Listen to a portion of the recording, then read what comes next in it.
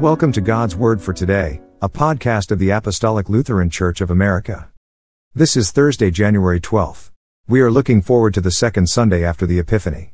Our Holy Gospel reading is from John, chapter 1, verses 29 through 42. The next day John seeth Jesus coming unto him, and saith, Behold the Lamb of God, which taketh away the sin of the world. This is he of whom I said, After me cometh a man which is preferred before me, for he was before me. And I knew him not, but that he should be made manifest to Israel. Therefore am I come baptizing with water. And John bare record, saying, I saw the Spirit descending from heaven like a dove, and it abode upon him. And I knew him not, but he that sent me to baptize with water, the same said unto me, Upon whom thou shalt see the Spirit descending, and remaining on him. The same is he which baptizeth with the Holy Ghost. And I saw, and bare record that this is the Son of God. Again the next day after John stood, and two of his disciples. And looking upon Jesus as he walked, he saith, Behold the Lamb of God. And the two disciples heard him speak, and they followed Jesus. Then Jesus turned, and saw them following, and saith unto them, What seek ye? They said unto him, Rabbi, which is to say, being interpreted, Master, where dwellest thou? He saith unto them, Come and see. They came and saw where he dwelt, and abode with him that day, for it was about the 10th hour. One of the two which heard John speak, and followed him, was Andrew, Simon Peter's brother.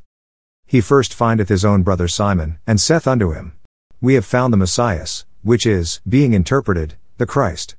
And he brought him to Jesus. And when Jesus beheld him, he said, Thou art Simon the son of Jonah. Thou shalt be called Cephas, which is by interpretation, a stone. Amen. John the Baptist pointed to the Lamb of God who takes away the sin of the world.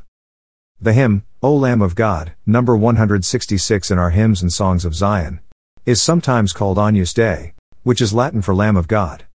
Our late sister in Christ, Marilyn Carlson, wrote of the distinct form of Latin hymns in her book, Christian History Through Hymnology. Reading from Marilyn's book, chapter 6, page 25. Gregory the Great became Pope in the year 590, and influenced the music of the Church for 1400 years. He presented to the world one uniform and universal Church. The music was slow, uniform, and sung in unison. Singers were sent all over Europe to teach this style of singing. Congregational singing, which had been encouraged by Bishop Ambrose, had virtually ceased, because the Gregorian chants required trained choirs to sing them correctly. This hymn is from an ancient church text, Agnus Dei, that was translated into English. It is based on John the Baptist's salutation, Behold the Lamb of God, which taketh away the sin of the world. By the late 600s, it was used prior to Holy Communion in the Catholic Mass. End quote. Please pray this ancient text with me. O Lamb of God, Holy Lamb, that takest away the sin of the world, save us, merciful Lord God. O Lamb of God, Holy Lamb, that takest away the sin of the world, hear us, merciful Lord God. O Lamb of God, Holy Lamb, that takest away the sin of the world, give us thy peace, and thy blessing. Amen.